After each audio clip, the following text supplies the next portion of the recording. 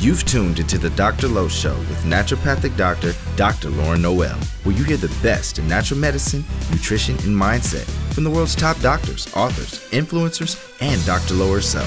Trying just to pop a pill for a symptom? You've got the wrong exit. Seeking doable ways to live a happier, healthier life and have fun doing it? Welcome to the Dr. Lowe Show.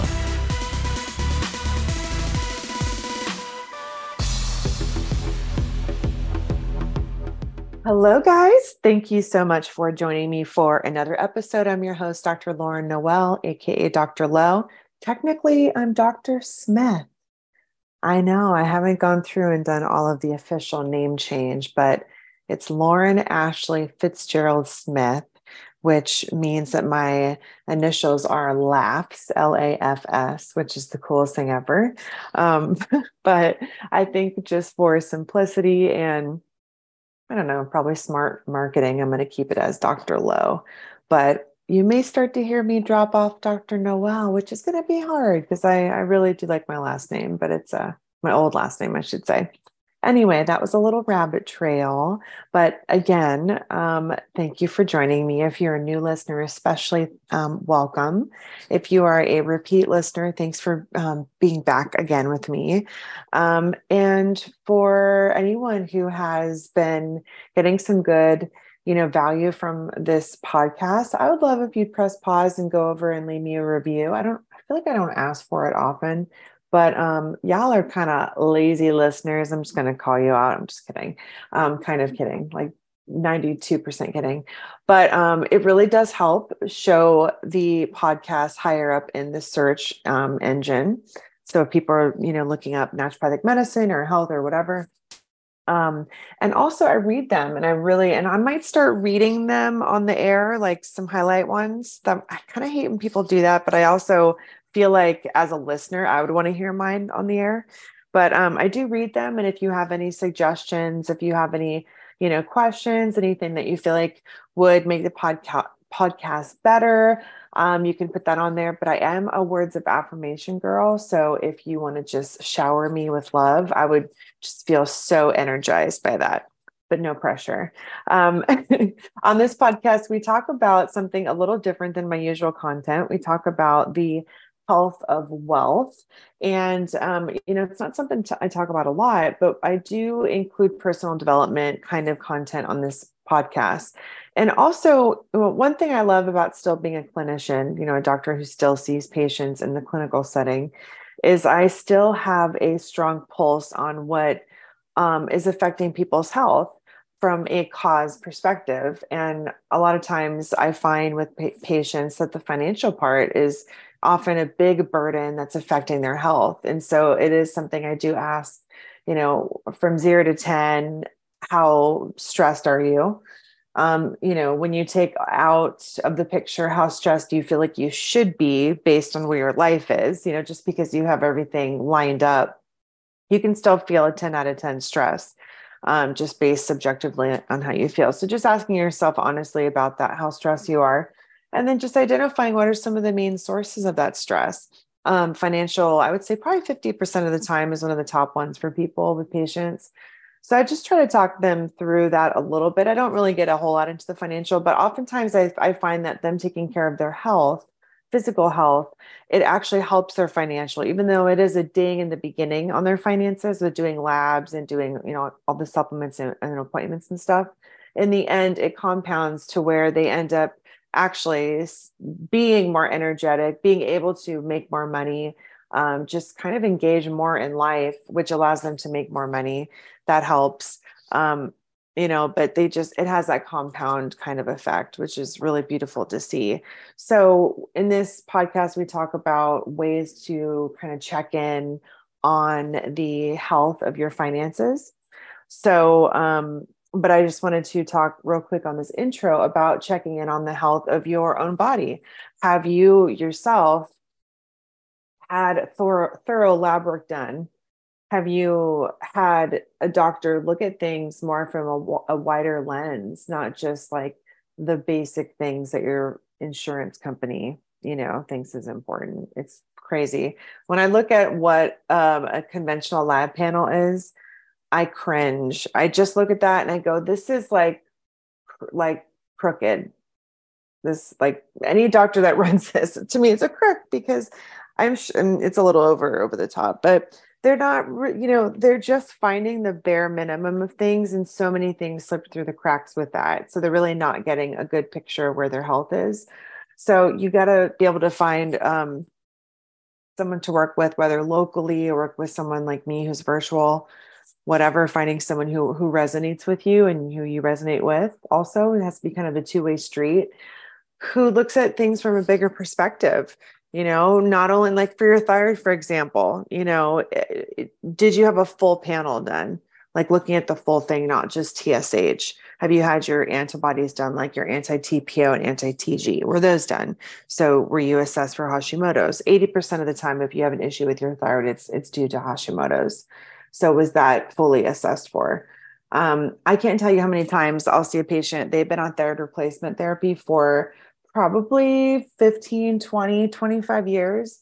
And they finally come into my practice. I run lab work, the full panel.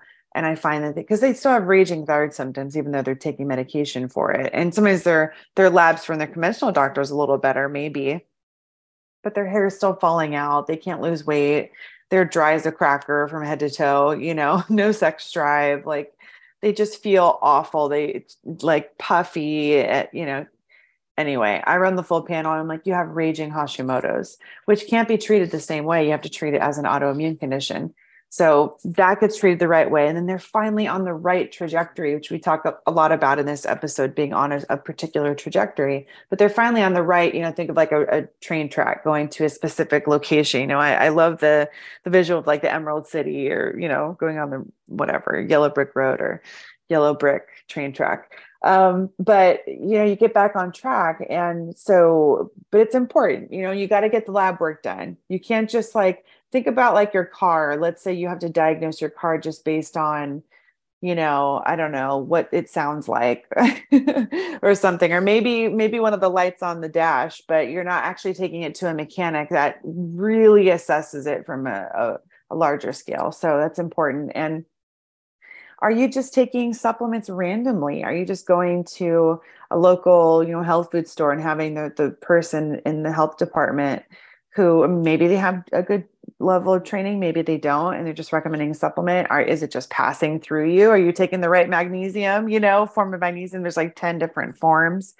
Is the Amazon collagen powder, that you're taking, is it a cure-all for your hair loss? Or maybe your hair loss is due to a deficient thyroid or deficient estrogen, or maybe due to a past viral infection or a time of trauma or stress. I mean, you really have to have someone dive into it, So anyway, I work with patients locally in California. I work with them all over the country in the US via Zoom. It's all virtual, so there's no problem if you're not local. And we run, particular labs, and I come up with a plan that's specific for you. What are supplements you should take? Which specific ones should you take? Which brands should you take that are tested to be clean, that are tested to be absorbed really well, that are, have third-party lab testing that check them out and make sure that they're legit and they, are honest and they're not just claiming things that aren't true. So, having all of that figured out for you, so you don't have to figure it out, and then using lab work to retest it and see that things are improving while monitoring that you're improving, that you're feeling better. I love when people say they feel like themselves again, they can just live their life again. They feel free. In this episode, we talk about freedom as being, what comes along with getting the health of your wealth right, but it's also the same with getting your physical health right. You truly do feel free. So anyway, it's a little bit longer of a plug for my practice, but I'm accepting new patients. I'd love to work with anyone who wants some help in this area. You want to call the office and ask for Kate. So best thing for our contact info, just go to our website, shinenaturalmedicine.com, and you can just fill out a little thing there and we can email you, or you can call us, or we can call you back. And you ask for Kate. Kate is the girl who will help you. All right. So with that said, that was quite lengthy, but I just felt like I needed to say a few things. I feel like there's someone who needed to hear that. Who needs to start taking better care of themselves. And I don't say that from a place of shame, but just from a place of encouragement that, you're valuable and it's time to do this for yourself. So, all right. Well, I am going to pivot into the episode of today. I think you're going to really enjoy it. And let's do it.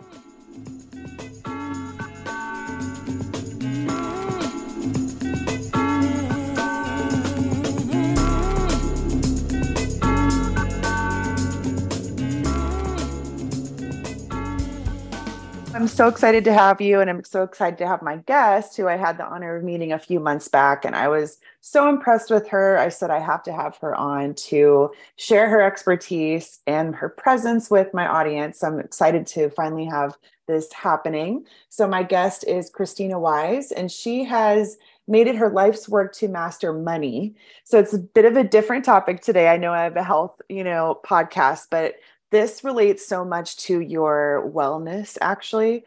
You can even replace well with wealth, your wealthness. I know, kind of corny, but it's true, right? Connecting your financial health with your physical health. I see it all the time with in my practice. So I'm excited to dive into this. So she is a self-made multimillionaire with the equivalent of at least 2 PhDs of intense study with some of the business world's most seasoned mentors in the business world. Her training and experience have built proven systems that work in both good and challenging times. After nearly losing her life in 2013 and spending almost $500,000 to recover, her mission is now to inspire others to build extraordinary wealth and optimal health. Named one of the 100 most influential real estate leaders in the country, she's been featured in USA Today and recognized by Apple and Evernote for her creative leadership with emerging technologies. Krisstina is an international speaker and award-winning author of the Amazon bestseller, Falling for Money, a romance novel for your bank account. And she may wear athletic clothes and a baseball cap for almost any occasion, but don't let it fool you. Financial sovereignty means the freedom to choose. She chooses to show up in a baseball cap instead of a Lamborghini, even though she could choose a ladder. And you can learn more about how she teaches about this in her money school for micro business owners at sovereigntyacademy.com. So it's a really impressive bio, Krisstina, but you are very down to earth and humble. And that's one of the things I loved about just first meeting you. So thank you for being humble and gracing us with your presence, and welcome to the podcast.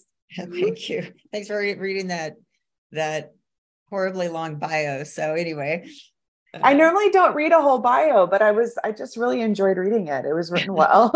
And I felt like it had some really good points about it. So, so tell us a little bit about the losing your life story. Obviously that stood out in your bio back in 2013. What happened? Yeah, well, the what precedes that is that, big part of my story is what I call chasing the money. And my entire life and career was about more money, more wealth, more status, more achievement. And it was always in the pursuit of more, what I call the pursuit of more. And I wasn't paying attention to my health. Now, what's interesting, it's not like I was overweight. I was running marathons. I was doing triathlons. I was doing things I thought was healthy, but what I was doing is I was kind of in this pursuit of more and pursuit of perfection and pushing myself in all categories all the time. And I thought lack of sleep was a badge of honor, and so on and so forth. And what happened to me is, I thought I was completely healthy until one day I couldn't get out of bed. Yeah. And it went on for about 9 months of trying to diagnose what was wrong. Now, interestingly enough, Lauren, is that our mutual friend, Dr. Anna Quebeca, is who diagnosed me after all my hair fell out and after, I looked anorexic and after my organs were shutting down and all the things. And for me, it was people always ask me, well, what happened? And it was a perfect storm of so many things. Like, it's not like one thing. Yeah. But the kind of the lead domino, I would say, was just overstressed. And what happened is, when it started, is I was actually, of all things, I was speaking on a platform with about 600 people in the audience. I was the keynote speaker of opening this entire thing. highlight of my career. Top leaders in the industry were in the audience. And while I was giving this keynote speech, I heard this click in my brain, and it took me off my speech for a second, but I got right back into it. And I was high of adrenaline. It was one of my best speeches ever. I had a standing ovation. And I mean, this was actually the highlight of my career. Like everything I'd done was for this one moment. All the sacrifices, all the compromises, all of it were for this moment. And I like nailed it at this moment. And when I got off the stage within 24 hours, I was out once the adrenaline wore off. And I had a TIA, which is basically a mini stroke, and that started it, but it was a stress stroke. And from there, it just went bad for worse. And around how old were you at this time? You don't have to share specifics if you don't like. I was probably 34. Wow. Yeah, crazy to get a TIA at 34. Yeah. So it was. That's like unheard of. It's unheard of. It really is unheard of. And then it just was a domino effect from there. My body just basically gave me the finger. And also what came out of that was so much. I mean, there was the physical piece. The TIA was the lead domino, but I was actually breaking down from heavy metal poisoning. And just complete adrenal fatigue by that point, like everything. You just name it. Yeah. But what's interesting is I didn't know I was sick because I was so mind over matter. I was a marathon runner and a triathlete. Like you just, it's mind over matter, everything until something breaks. So that took me on the health journey. But what was interesting that came out of that was this kind of wasn't awareness because it was so obvious. But I learned that my whole life was pursuit of more. And I had so much I already had everything I needed, but I wasn't never good enough, right? I wasn't good enough. It wasn't good enough. I was always looking for that next line, that next rung of the ladder to climb. And so it really taught me that, oh, when my body's not healthy, my business breaks down. Oh, when my body's not healthy, I can't make money. Oh, when my body's not healthy, I can't enjoy my kids and my life and all these beautiful things that I have and I've created, but I've never appreciated because it was never enough. So that really became the journey of what I teach now is and the other side of that equation, the other part of that equation also is that what really saved my life was the fact that I was good with money. I had money, I had assets. And because while I was in my professional career and building my businesses and doing all the thing I was doing, I had a really successful business at the time, highly profitable. It did really well financially. But at the same time, I was building my net worth. I was buying assets. I had a decent amount of cash, owned a lot of real estate. That was my private side. I'd been, like in my bio, I was really studying business and money and was very intentional about building wealth and creating this thing called financial freedom. So ironically, that while I was always in the pursuit of all that and the pursuit of more, it's actually what saved my life at the same time because I had the cash and the resources to pay all the bills and do all the things and pay a lot of expensive healthcare and practitioners to try to not only find out what was wrong, but then to get me back to the place of wellness after the fact. So it's this polarity, this really interesting place of realizing like, wow, money is so important. I mean, in my case, it literally saved my life. But what's so screwed up about it is we make so much of our life about the money and we're missing the fact that it's not about the money. It's actually about what you do. It's all about living well, like being healthy spiritually, being healthy mentally. I mean, think of all the mental illness we have today, just a lot from stress and overwhelm and trauma and stuff. But, our emotional wellness and our physical wellness and our home, all these pieces, that's what the money serves. It's not about more money for the sake of more money.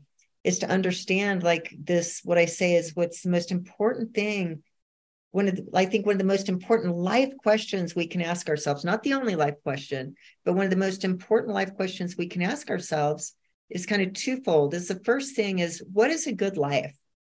And to really spend this time, like quiet time, white space, spend a weekend, spend a day, I don't know, spend an hour, but really sit down and write out and think about what is a good life? Like what is a full good life? And usually it boils down to a few things, is that we want a healthy body, mind, and spirit. Like, we want to be healthy. And any of us listening who've had, health concerns, we know that when we're unhealthy, when we're sick, when we're diseased, when we're in pain, any type of pain, when, we have infertility issues that brings a certain level of pain, whatever, when we're not healthy, one of our things that we want more than anything is we want to be well. When I was sick, I didn't care about anything. I just wanted to get healthy again, So there's that wellness category. And then, when we talk about a good life, usually we want really good relationships. We want a great relationship with a spouse or partner. We want great relationships with our family, our friends, our children, hopefully. But, we really want these great relationships. But what are we doing when we're in the pursuit of more money all the time? But more money and more material possessions, because we think money and material possessions will make us kind of happier. Like, we're missing out that we don't have the right cars, or we're missing out that we don't have the right houses, or we're missing out that we can't take the right vacations, or we're missing out that we don't have the right shoes, the right bags, or something.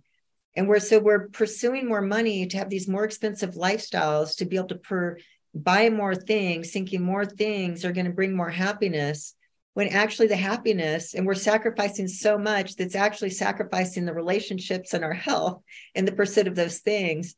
And it's just so backwards. And this is so subconscious and kind of culturally built in, this pursuit of more, is that if we can really design what is a good life, then it'll kind of boil down to these categories. And when we can focus on that, then the next part of the question is, how much does it cost to live it? That's what I say. One of the most important questions we can ask ourselves is a financial question, that how much does it cost to live my good life? And now we can make money more meaningful. It's not just about the chase of it, but it's more about the creation of our good life. It's about manifesting the money, the creations, building the business, being on the same page with our spouse, our partner, because we want to co-create this life together. We want to co-create the financial means that underwrite the cost of living this life. And we both want this. So we're in a conversation and we're doing this dance with our money and building this relationship around money together, all for the sake of living a good life. So anyway, that's what I teach now, is how much money is enough? What is financial independence? How do we reverse engineer everything back into numbers that actually have meaning and importance? And how do we get out of the rat race? And how do we get out of the game, just that pursuit of more game that in so many cases is killing us? Wow.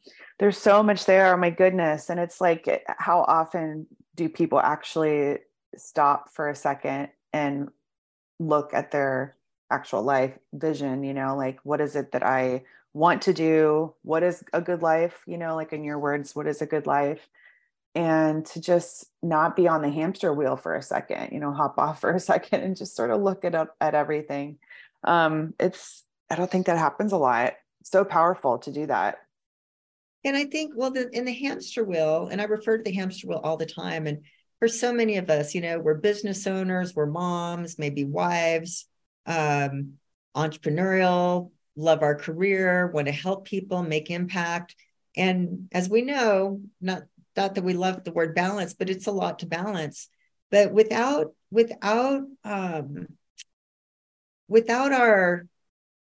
kind of the why behind all of it, like the big why, we talk about the why in business, like have your why in business, but it's our big why is our why in life. Like, what is most important? Because so many people, I work with so many health practitioners, and you probably know this, but we can, especially in the more traditional model, the more traditional medicine. Interesting. I'll tell a little story that my daughter's significant other, he just graduated from med school, and so now he's going to be doing his residency. But I was at the graduation, and so I seen all these new doctors that were crossing the platform to get their thing around their neck to say, "Hey, you've graduated med school." Like, what a beautiful moment. I mean, like how much sacrifice goes in. All health practitioners, is so much sacrifice goes in.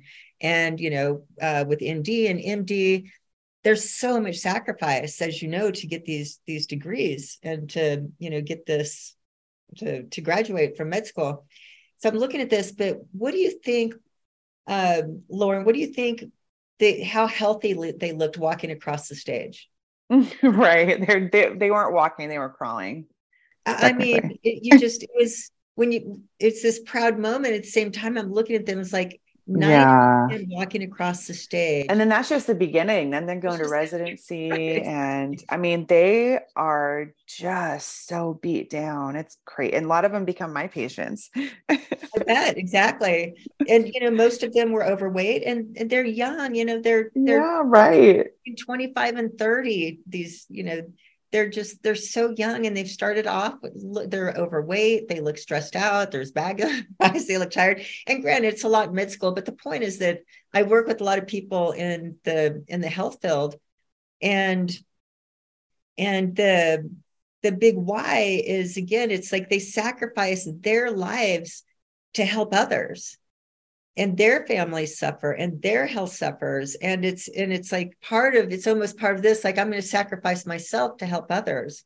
And it's like, can't we do both? Like, can't we? Yeah, of course. Is it the big why? Like, no, my professional mission in life is to help others and to help them, like in the wellness categories, to help them be healthier, and that, but not at the sacrifice of my own health. Like, it's my job is the big why is like, no, how do I arrange this or organize this, maybe after med school and residency, because you don't get a lot of choice in that stage. But what is, like, how do we keep this in focus, that we have our stake in the ground that says my family and my wellness are important, and how do I organize my life around this? And again, the money piece, which is, it tends to be the missing piece, but it's that thing. And how much money is enough that supports this life and this lifestyle that we've deemed is good, so that we can get out of the hamster wheel. Because what the hamster wheel is, when we refer to that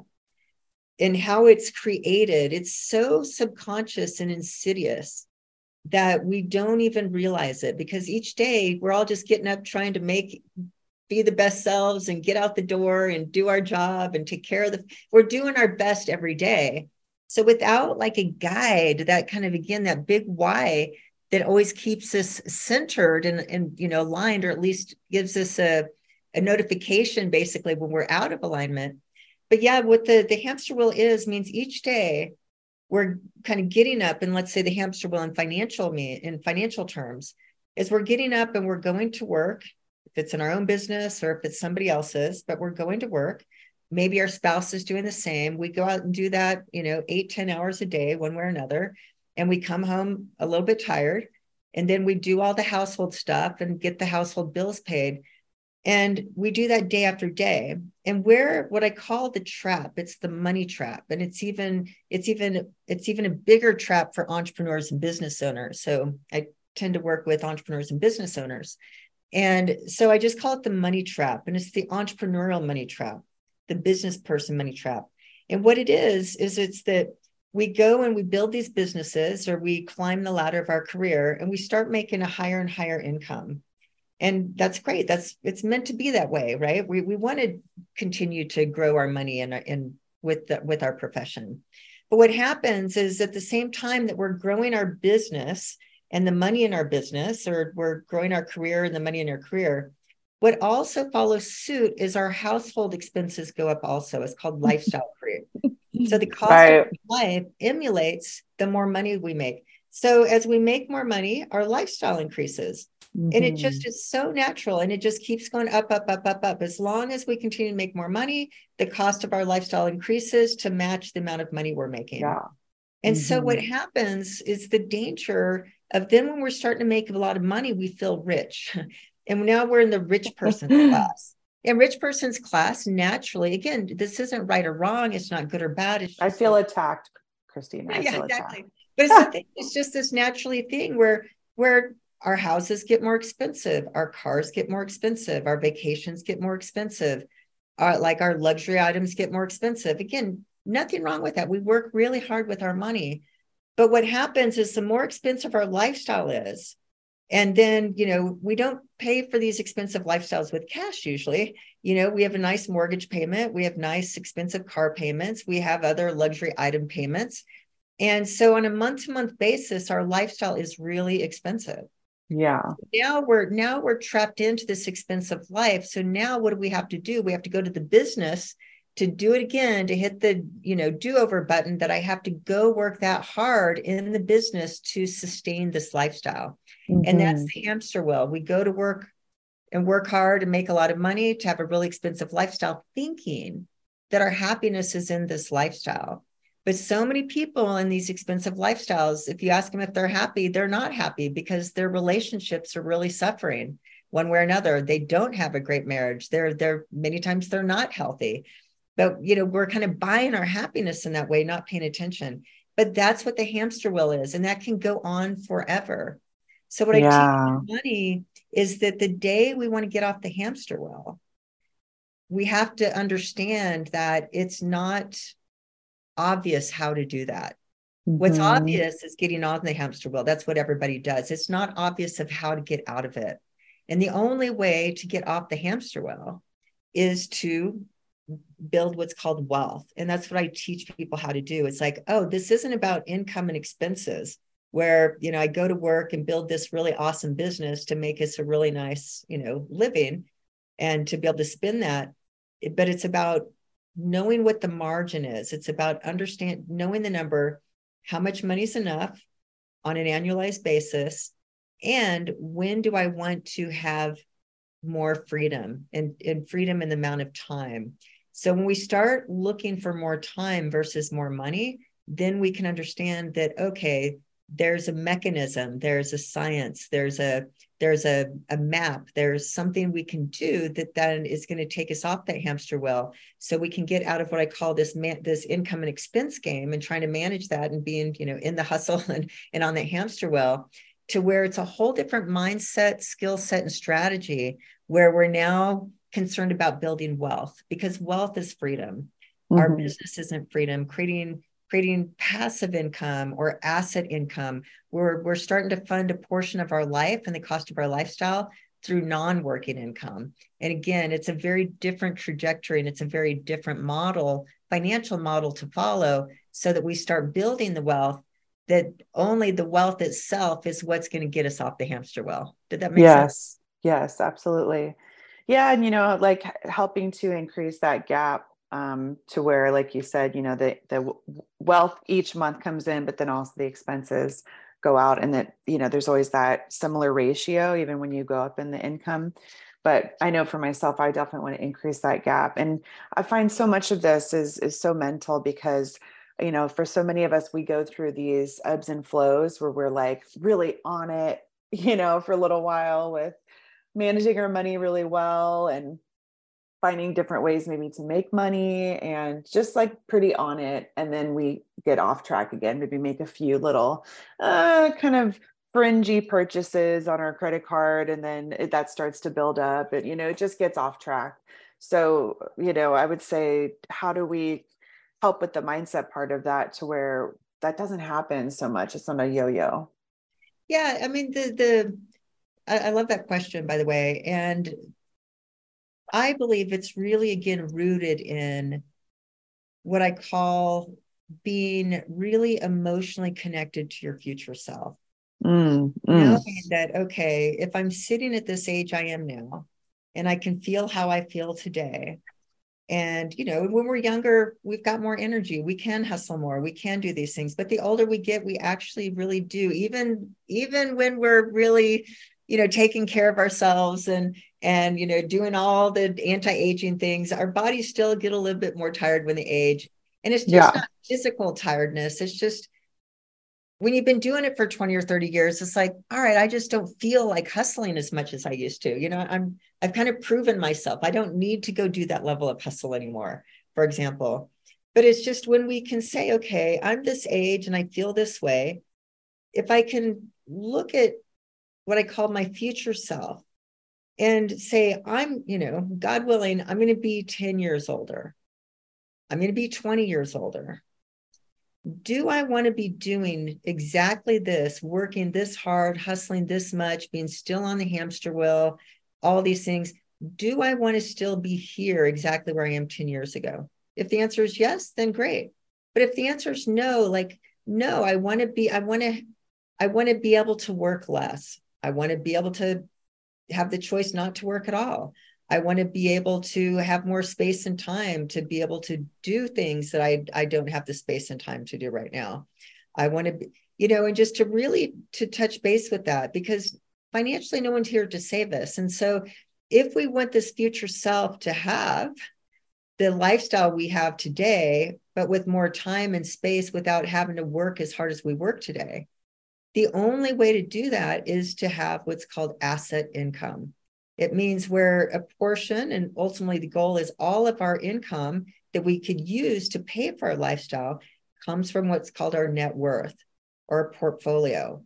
And when that happens, when our portfolio, the assets produce enough income or cash flow that pays for some or all of the cost of our life, now we don't have to get it all out of our business, for example.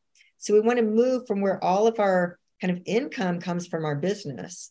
And over time, over this period of time, then we get to the place where we use our younger, harder working years over this time, then we use compounding and these different things that time's on our side, that 10 or 20-year-old self then has a really good supplemental income in addition to our business. And that's called non-working income. And again, that needs to be, first of all, we need to say that I'm as equally committed to my future self and my future self's lifestyle as I am today. And to really connect there and make it meaningful. And that's the work that we do, is like, how much money is enough? How much net worth do I need 10 or 20 years from now to give me that space and time that I want, while maintaining my same level of lifestyle, without going backwards or going down? And wow, that time is really going to come. And how does my life then look different than it does now? And we can quantify that amount.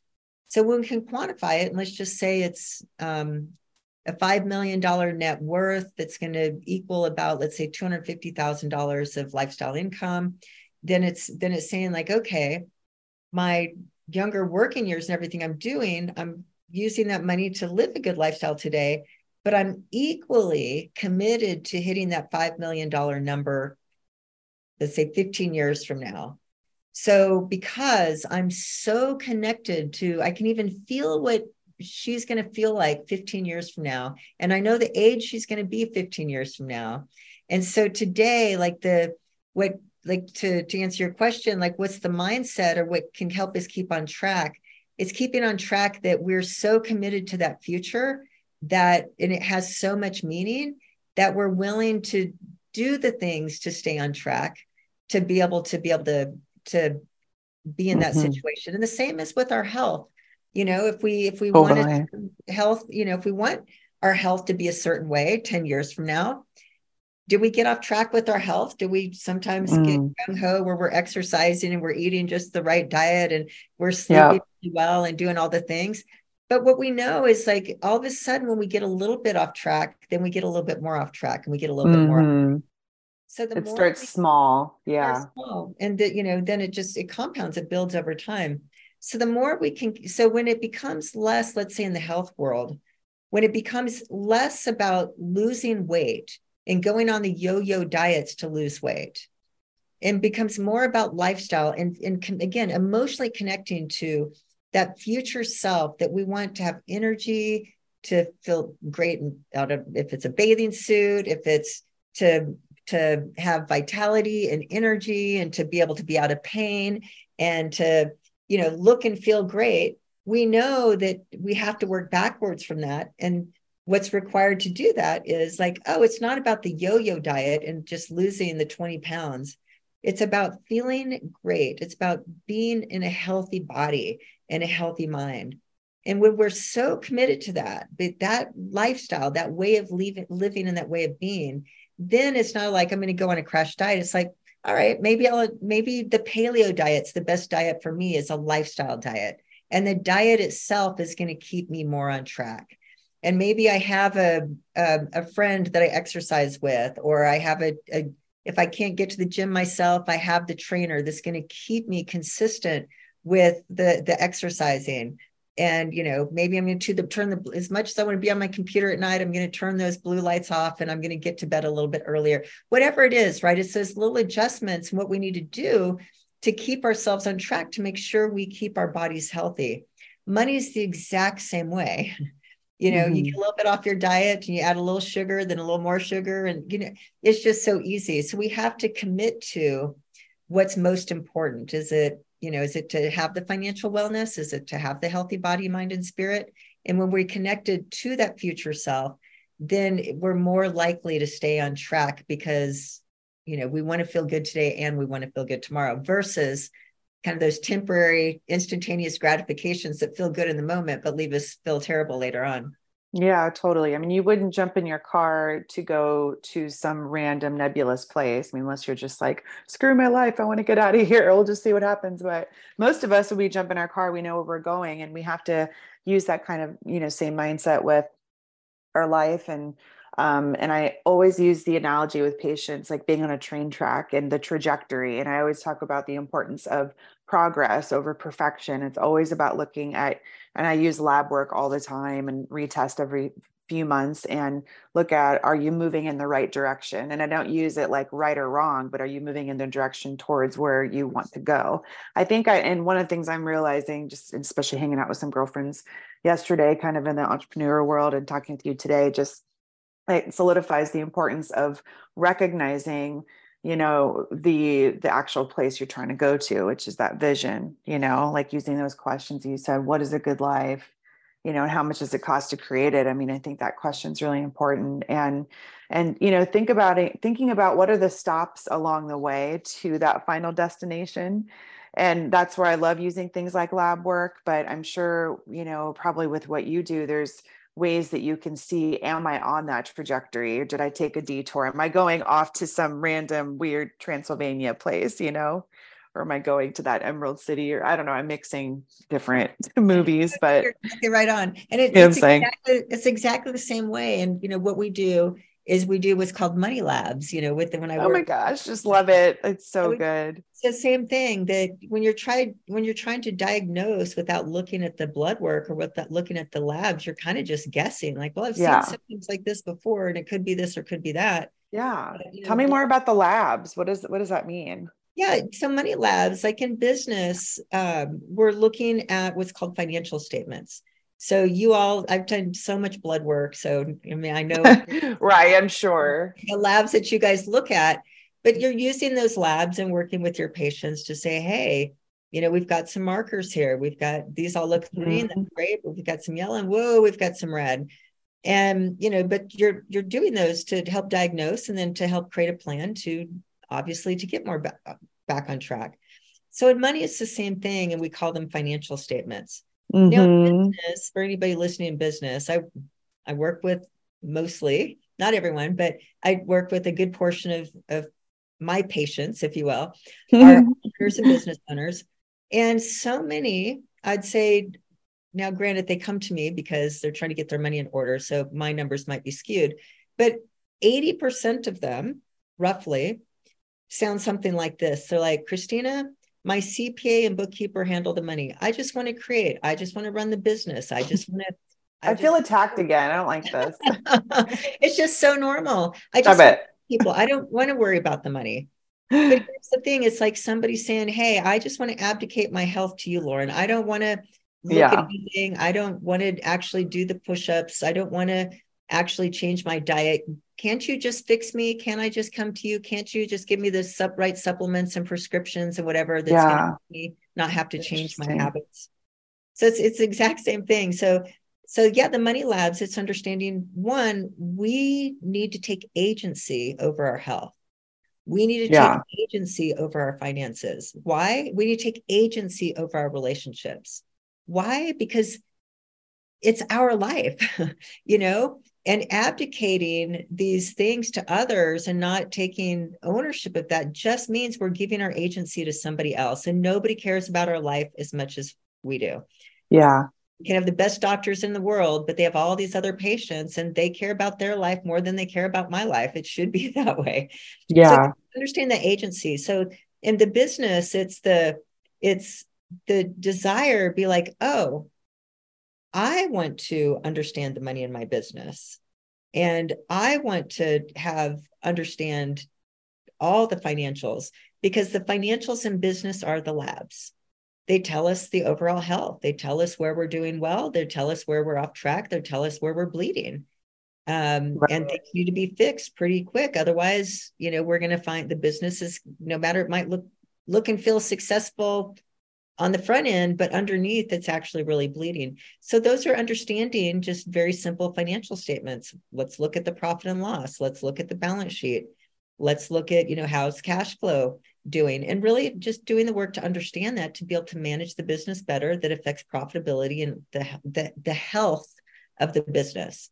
But the same thing is impersonal, is that we have our money labs in our household, and our household labs are more important than our business labs, believe it or not. But our household labs is the same thing, that we need to track all of the money and understand how the money flows through our household.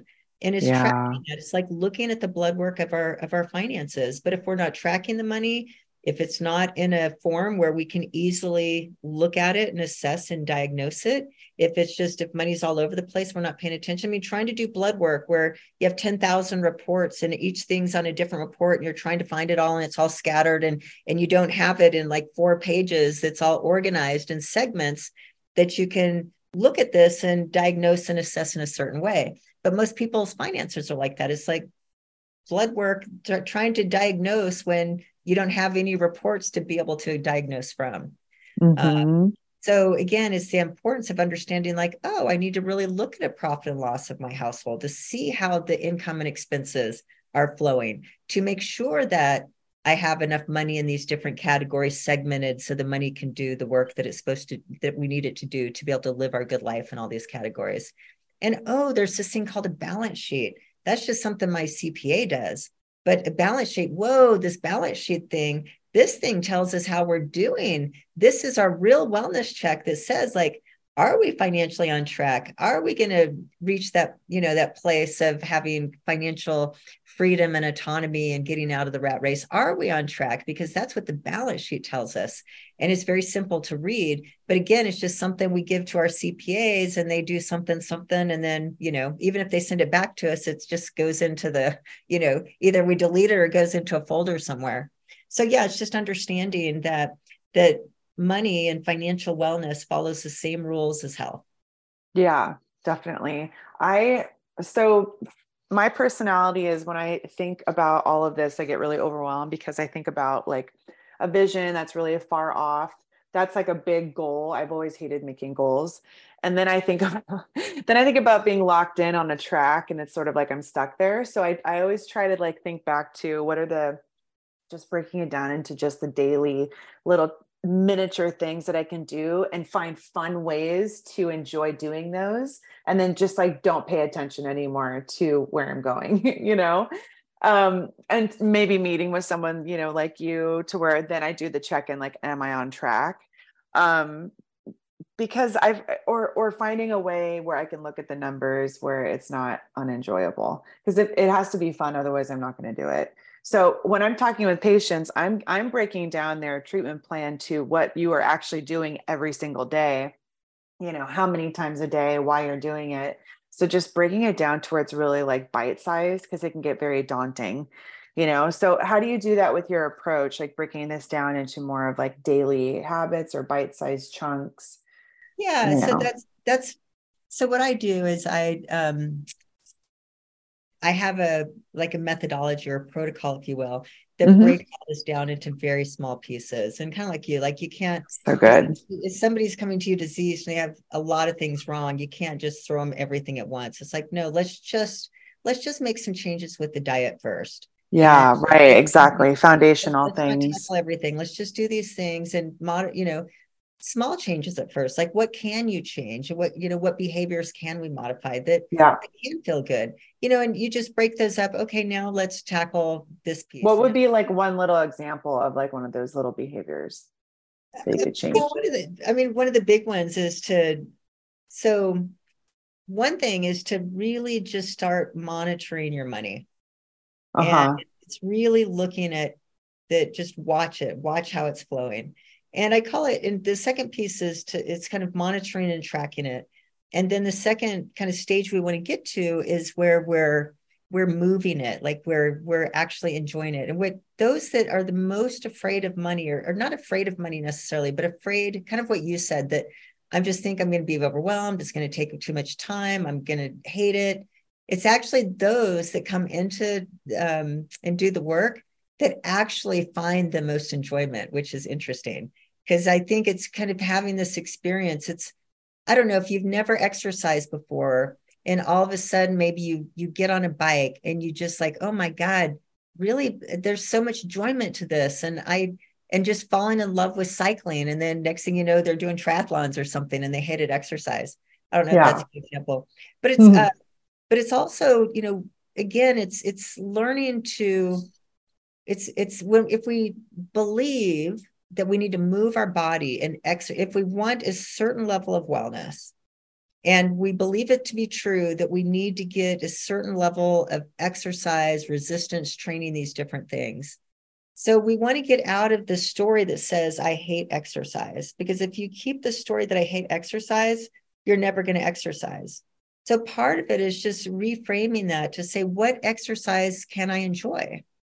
And get into that and to create a love for it, or at least create a discipline for it that makes it enjoyable. Well, I don't really love exercise, but I love meeting my best friend and going to the gym and doing the gym workout together. Or I love the social thing of going to a bar class or yoga class and hanging out afterwards.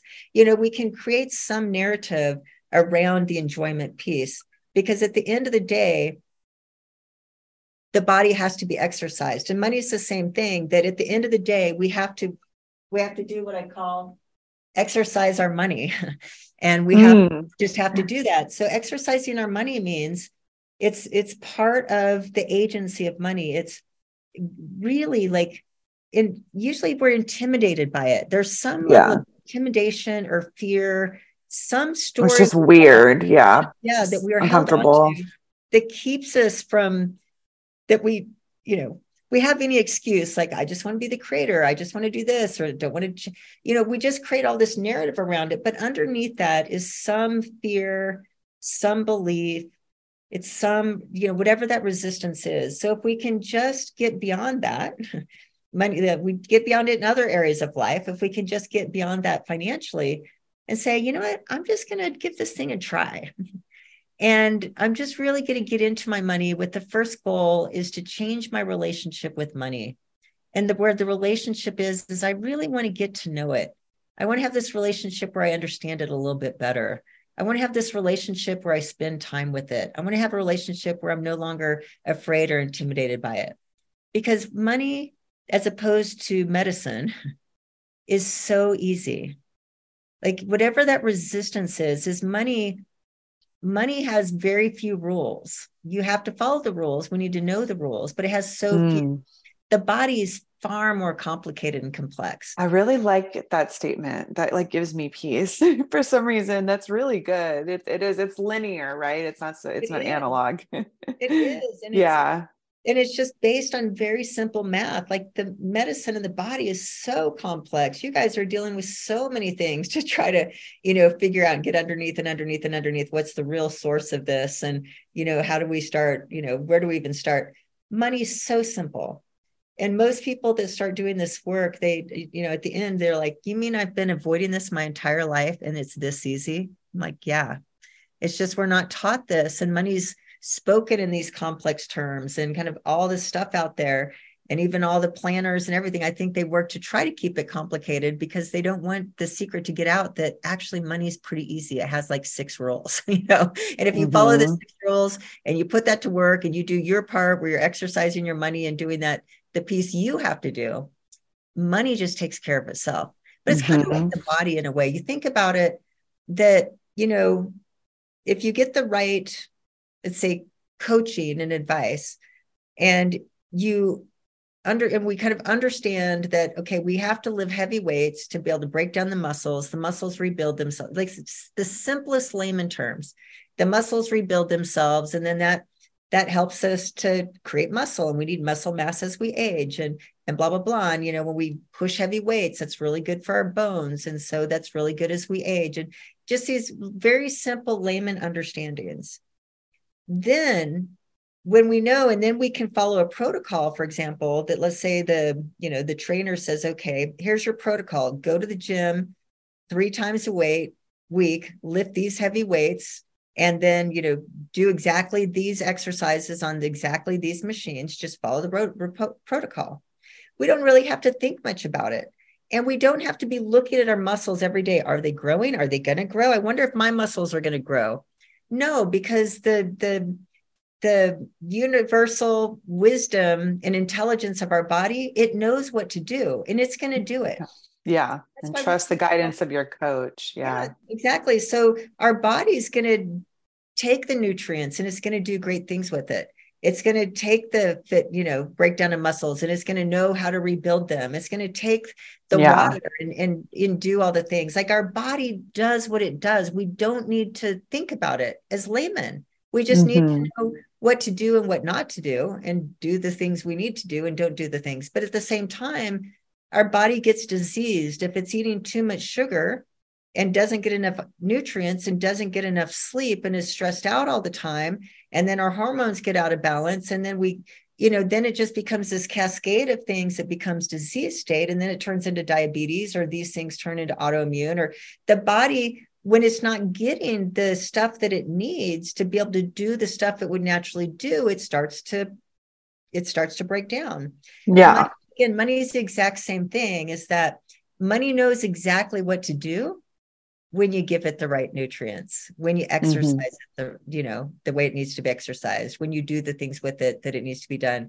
And it just does it so miraculously, and it grows and builds on itself. And where we get tired, our bodies get tired and break down, and we want vacations, our money never does. It just keeps working 365 days a year, and 52 weeks a year, and 24/7 a day, when we put it to work. But we're putting our bodies to work. We don't know how to put our money to work. And ultimately, we find ourselves in a financial disease state, where what that feels like is being on the hamster wheel and living in a constant state of some type of financial anxiety, stress, conflict at some level, as opposed to feeling like, wow, there's plenty of money. Yeah. I could talk about this with you all day, but I want to make sure I'm honoring your time. So I would love a couple of things. One, if you could share a favorite rule. We won't talk about all of them because I want people to check out your content, but if there's one of your favorites, and then just anything else you want to share with us before we let you go and crush your day. Yeah, well, there's a couple things. One is a money law, and it's called the Parkinson's Law of Money. And the Parkinson's Law of Money says that, and I talked about this a little bit, but it says that expenses will always rise to match income. And then it has a second piece of it that says what was once a luxury becomes a necessity. So when we break those two things down, that's again why we get caught in this hamster wheel. Oh my gosh, it's so true. You're like, I have to get my hair done now. I have to get my nails done every 3 weeks. Yeah, and it will always fill it up. Like, yeah. Expenses to amount of income. And again, it's a law. It's like gravity that's working. Gravity works. Part of aging is gravity at work, right? It's not really working in our favor over time. Yeah, gravity's always working. So Parkinson's law of money is always working. So it's understanding, if that's a law, it's always at work. And that's what keeps us in this. And so what we need to do is that we have to bypass the law.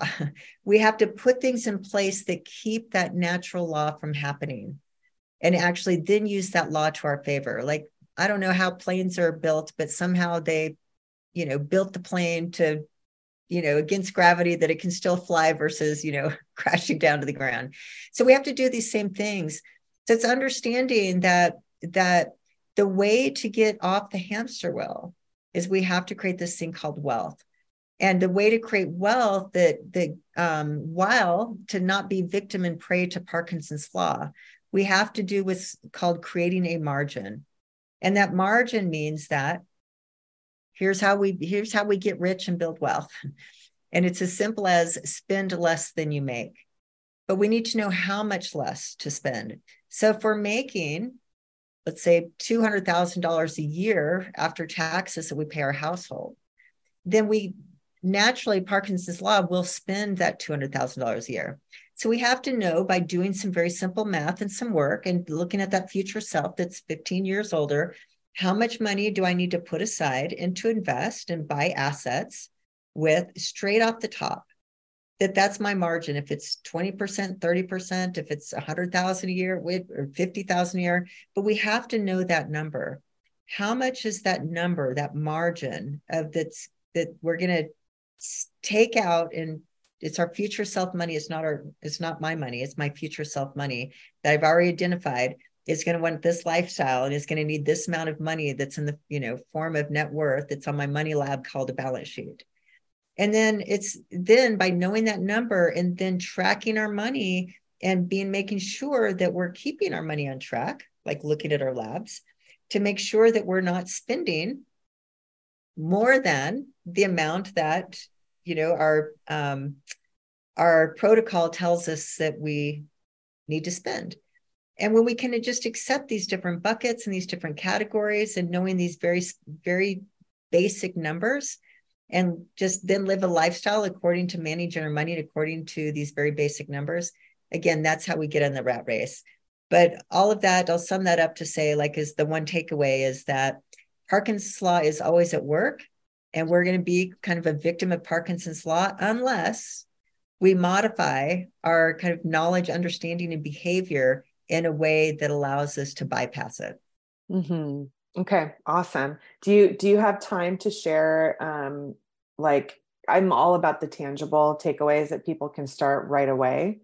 So is there maybe one or two just daily habits, little tiny things that people can start to implement every day that would make a big compound effect? I mean, on the daily, again, the piece, like I said, I put a link to the quiz. And so the work that I recommend everyone to do is kind of looking at the big rock first, because the little bitty changes, they help, but if they're detached from what the bigger intention is, then again, they're not going to stick. So I have this little quiz. It's wisemoniymethod.com/quiz. But I invite everybody to take the quiz. And I call it just a very simple financial IQ quiz. It's 10 questions. But there are 10 eye-opening questions that out of, score from 0 to 100%, thousands of people have taken this quiz. And the average score, 100% means an A+, right? The average score is 32%. Dang. And this is what's the best score you've ever seen? I've seen an 80%. What's your score? Well, I know all the answers, so mine's 100. But I don't. Okay, I made the quiz. Okay, but it's pretty. They're pretty. I'm not going to call them basic questions, but knowing the answer to these 10 questions is very connected to what I'd call financial wellness, right? So if we got a score of 100%, for example, it's I've got the money thing figured out. I'm doing well. I'm on track. I know my numbers. And that would be an indicator that you don't need my help. You've got it. So anyway, anywhere between an 80 and 100, but the average score, and these are people, these are professionals that take this quiz, right? They're my audience and that type of thing. So we're not talking about those that are in poverty or those that no, these are people making usually well over 100,000 a year, yet this score is 33%. And what that tells me, and I think what it tells us, is that even though we're all hustling and making good incomes and building great businesses, we don't know anything about money. And this lack of knowledge is keeping us in what I call the month-to-month hustle. Yeah. So I just invite everybody to take the quiz. Now, that's just fun. You can kind of see where you are. And it's kind of this eye-opening, like, holy shit, I don't know the answers to these questions. And if it's true, I need to know the answers to these questions to really get out of the rat race. Maybe I might want to do some digging here. But that's just the fun of it. What's attached to that, what I invite everybody to do is the next step is attached that you'll get an email, and it's called the How Much Money Is Enough workbook. And I just invite everybody, take the quiz for fun, but it's not about the quiz. Do the workbook. This workbook that I'll send you, this is kind of the crux of the program that I work with people. So I can't even, like, it's really valuable and helpful. It's like, it's kind of what we do in the program, the biggest piece.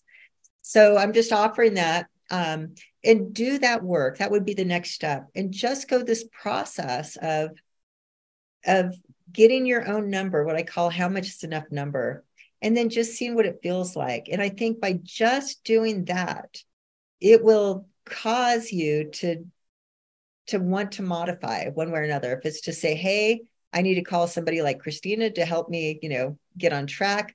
Or if it's like, wow, now that I know my number, I know what I'm doing all this work for. So that's what I say, start there. And then it's very easy from there to say, hey, I think I can come up with my own modifications of little daily things I can do.